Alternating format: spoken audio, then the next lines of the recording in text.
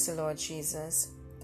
I have been fascinated with Judas for a very long time, and I know that recently I did a moment of truth which looked at aspect of Judas. And so I want to welcome you to a moment of truth, which is known as our 5-minute spiritual booster. And as I looked at Judas, there is no entry point that I was able to find when Jesus called Judas. But the Bible lets us know that Judas that was a part of the 12 disciples. And I traced Judas' past, and I saw where Judas is from a town of Kirioth that is in the vicinity of Edom. And one of the things that was used to define those people, and it was by his last name that they were able to associate him belonging to that town. But one of the things that came out of my search was what is known as ingratitude, that the people of Kirioth, that they had the spirit of ingratitude about them. Then I want to quickly go over to Matthew, the tax collector. The Bible said that when Matthew encountered Jesus, when Jesus said, "Come and follow me," that he left everything and followed Jesus. And Matthew was a Roman tax collector who mercilessly added on to the taxation and the burden of his very own. And so when Jesus said, "Come and follow me," Matthew left everything. And I'm here looking at these two individuals, these characters. Why is it that Matthew was able to walk away from everything, but Judas had to betray him? And I thought about it, and I said, the truth of the matter is that Jesus can only use what is already in you. Some may disagree, but I want to stand on this subtopic. Jesus can only use what is already in you. And why do I say this? I want to also bring our attention to Saul, who was later renamed Paul.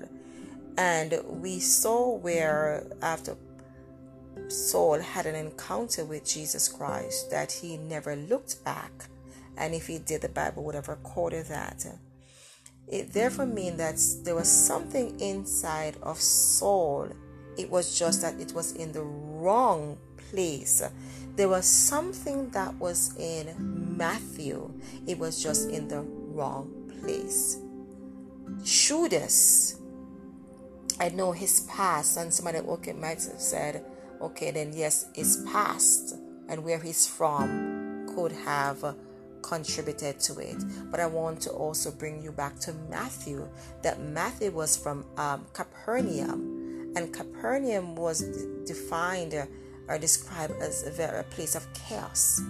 Yet Matthew walked away, allowed his heart and his spirit to yearn after God in such a way that he could have walked away from everything else, walked away from the chaos and the confusion.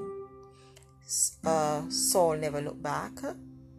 Judas' spirit of ingratitude led him to the point of not even recognizing that the Savior was with him and realizing how grateful he ought to be being chosen by God. Today, I'm encouraging all of us not to use our place of existence, where we are from, to say this is who I have been and that there is no changing. Whatever is in you, God is able to use it, but you have to allow Him access. You have to give Him something. So today, present your heart and ask Him, to remove your thought process of, this is who I have been. Make your heart available for God to use. Father, I present your people to you, and I just ask you, mighty Lord God, to help them to make the right decision. I want to thank you again for tuning in to a moment of truth and offspring of the voice of prayer.